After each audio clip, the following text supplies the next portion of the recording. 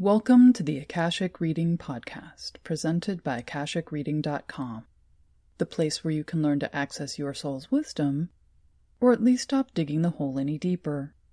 I'm your host, Terry Uktana, and today we'll be expanding our explorations of the Akashics by taking a tour of the Lotus Pools. Most people working with the Akashics are focused on the Akashic Library and soul books. Whether this is to access information about themselves, about a client, or about subjects beyond themselves, it's all about questions to be answered and information retrieval. However, there's a great deal more to the Akashics than just the Akashic Library, as amazing, enormous, and complex as it is. For instance, in my Akashic Level 1 class, I introduce students to the Temple of Life, which is a living record about the entirety of our universe, what's beyond it, and all the living things existing. In my class, Find Your Calling in the Akashics, I introduce students to the fields of knowledge where mentors reside, who can help them explore what they came here in this lifetime to accomplish and become. I have podcasts about the Akashic City and examples of what it contains, about the Dolphin Room, which provides access to ocean totems, and I've written about the hedge maze, where secrets can be revealed without our even having to ask. Another such place is the Lotus Pools. This is an open area far from the Akashic City. As far as the eye can see, all is lush and green, with warm sunlight and air almost overly scented by flowers. At first, it can seem like simple wetlands full of plants and nothing more. Trying to get a bird's eye view or rise above to see the overall plan of things can be difficult, if not impossible. This place is meant to be walked, to be experienced directly and without rational distancing or defenses of the logical mind. Walking into the foliage, it's quickly apparent plants have grown to create separate areas or outdoor rooms where pools have formed, each pool filled with water plants, including lotuses. In the center of each pool is one grand lotus supporting a deity. In one is Ganesha, radiant in golden-toned skin, playing with his rat companion. In another room, green Tara hums, and the leaves dance in response. Another room contains Black Buddha, whose limbs swallow the light and yet emit energy and welcome. Shiva sits with all three of his eyes closed, dreaming the world. Red Tara fashions her arrows from the blossoms which bend to her hands, and vibrates her will into being with her breath.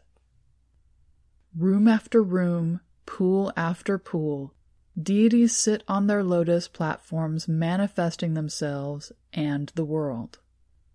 Acres of divinity growing and being and becoming, so their breath becomes like the hum of honeybees in a clover field in summer. Some of you may recognize this place. It's not uncommon for people to be called to visit one or more deities during a meditation or dream, and find themselves face to face in a lush garden with lotus and reeds around them. Sometimes they're in the water, and other times just beside it. The deity may speak to them or not. The journey may just be about being in the presence of deity, or to experience firsthand what the deity does in living form, as compared to the symbols, teachings, or rituals which have come to be associated with them. There may be a lesson involved, a key piece of wisdom which needs to be imparted, or the deity might be responding to the person's fervent prayer.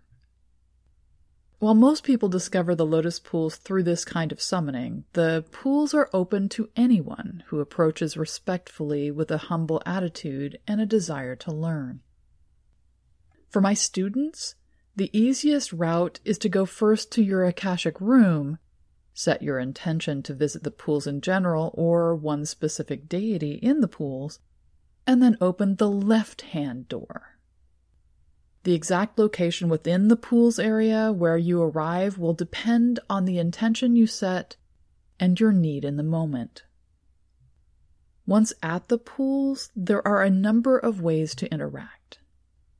Just to be in the presence of divinity is healing and expanding to the soul, so simply entering into a pool area and sitting near the edge can be more than enough. Becoming quiet and actively listening to everything around you will be enlightening, because the pool is not only the ecology, but also an extension of the deity. The types of plants growing around the edges, the sound of the leaves moving, the light on the water, are all a conversation and experience which reflects and is the deity. Having entered into the room, you will then become part of the interaction. Aspects of yourself which resound with and are a part of the deity in question will be called forth. Questions you didn't know you needed answered may rise to the surface. Asking them out loud is a sign of respect. While the deity may hear your thoughts because thought is communication in the Akashics, it's considered rude to require a deity to respond to something you can't bother to voice. Another way to connect with the deity is to enter into the pool. While they appear shallow like mirror pools or koi ponds, they can be remarkably deep. In fact, may actually be oceans, which lead to untold depths of wisdom and self-knowledge. Wading into the pool of Kali will allow you to experience what it is to be fully empowered against the forces of negativity. Entering the pool of Ekindanta, the blue Ganesh, gives the student a full-body experience of what it means to stand firmly and yet nimbly against conceit and arrogance in the world. Whether wading, submerging, or diving into a pool, the experience is transformational and yet also relational. Pools are participating in the beingness of the divinity inhabiting them rather than providing some educational space for the student or other visitors. Connecting with the pool engages us as part of the beingness, activating and emphasizing this aspect of ourselves in new and focused ways. We therefore become part of the process, helping Shiva to dream the world into existence, providing abundance and manifestation encouragement with Lakshmi, bathing in the passionate love of Krishna. This can feel counterintuitive at times because we are both moving into the depths of ourselves, while at the same time seeing more broadly the motivations and struggles of humanity. The most profound means of interacting with the divine beings of the Lotus Pools is to merge directly with them. While for us as embodied souls this may seem violative, breaching personal boundaries, disrespecting the sovereignty of the divine, and so on, it is in fact how we as souls usually communicate. Merging with each other is the means by which souls commune, speaking intimately with each other by becoming intricately interconnected, maintaining self while becoming the other. While we're not able to fully engage in this matter while we're embodied, the deities provide us a means of doing so which is embodiment-friendly. The first step is to acknowledge and honor the deity. This can be done through the rituals specific to the deity, via our own particular spiritual practice, or as simple as bowing, genuflecting, or intoning namaste with hands in the prayer position. Often it is easier to just do what feels right and not overthink it, as your instincts are actually your soul communicating what is most appropriate in the moment. The next step is to receive acknowledgement from the deity. This might occur during or directly after. It might take what seems a bit of linear time. When the acknowledgement comes, it might seem as if everything comes into sharper focus, or like time stands still and you're being magnetically pulled towards the lotus blossom of the deity, or feel as if a conversation is happening in your head. It's rare that acknowledgement of some kind does not occur, even if it's a kind but firm negative. The acknowledgement will include either a question as to what your intentions are in communicating, or directions on what to do next. It might seem like responding in kind, focusing our thoughts so they can be heard like speech, is best, but unfortunately, most people struggle to be clear via this method. As embodied beings, we learn to focus our thoughts through speech and writing, hence journaling or discussing things with someone else can bring insights we weren't able to access just by thinking things through.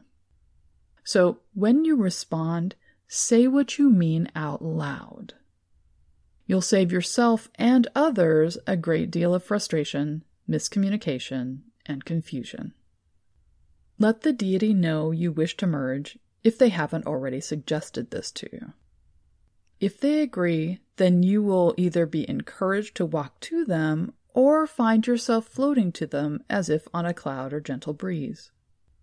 Merging is simply a matter of walking forward as if they are a door or hallway to enter.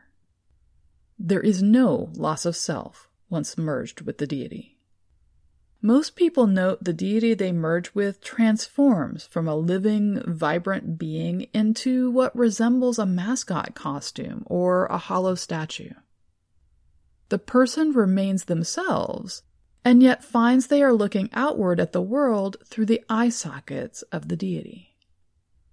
They are within the being, but not in control of, nor responsible for it. Being merged with the deity aligns your prana channel, the Akashic flow or column where the chakras reside, with that of the deity. Thus, you will be filled with the vibrating flow, the Akasha or life force of the deity, to perceive who they are and what they are being in the universe.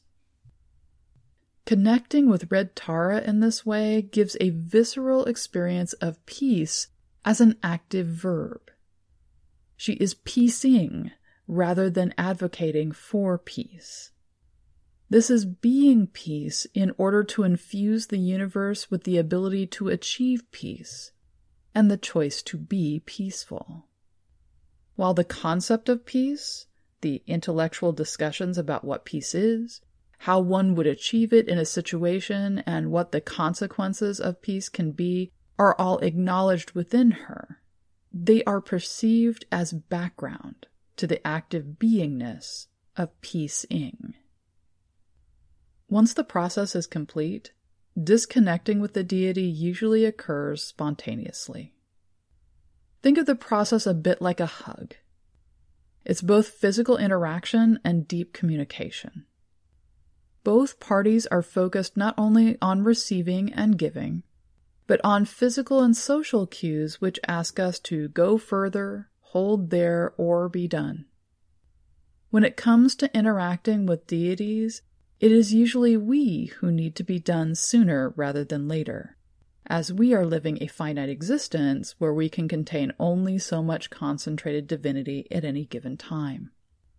The separation is usually as gentle as the merging, and may contain a bit of a check-in to see if the person is returned properly to their individual and whole state. This varies depending on the deity, some being more brusque or less emotionally engaged with embodied souls than others. Once the process is complete, and you've disengaged from the deity, vocalize your thanks and your intention to return to embodied life. You can then retrace your steps back to your Akashic room. For many students, their minds will be churning out questions even while they're still trying to take in all they experienced. It can be helpful to take a pause in your Akashic room before ending the meditation. Your animal guide will be there and can answer the questions which are occurring to you in the moment. You can also return to your Akashic room at any time after the event to ask them for clarity, insights, and whatever wisdom they have to impart. Working in the Lotus Pools is a means to explore a current relationship with a deity, or for devotees to deepen and strengthen their connection to the deity to whom they are dedicated. It is also a way to become acquainted with a deity you've heard about, but have not yet experienced in your own life. Within the loving and supportive energy of the Akashics, you can experience aspects of a deity which aren't commonly known, or which resonate deeply with how you are living your current embodied life. And that's all the time we have this week. Next week, we'll be taking a deep dive into spirit guides, how many we have, what roles they play, and how to work with them proactively. If you're interested in knowing more, check out my website, akashicreading.com. And if you're enjoying this podcast, please take a minute to show it some love on iTunes. Your comments are also appreciated. Thanks. Bye.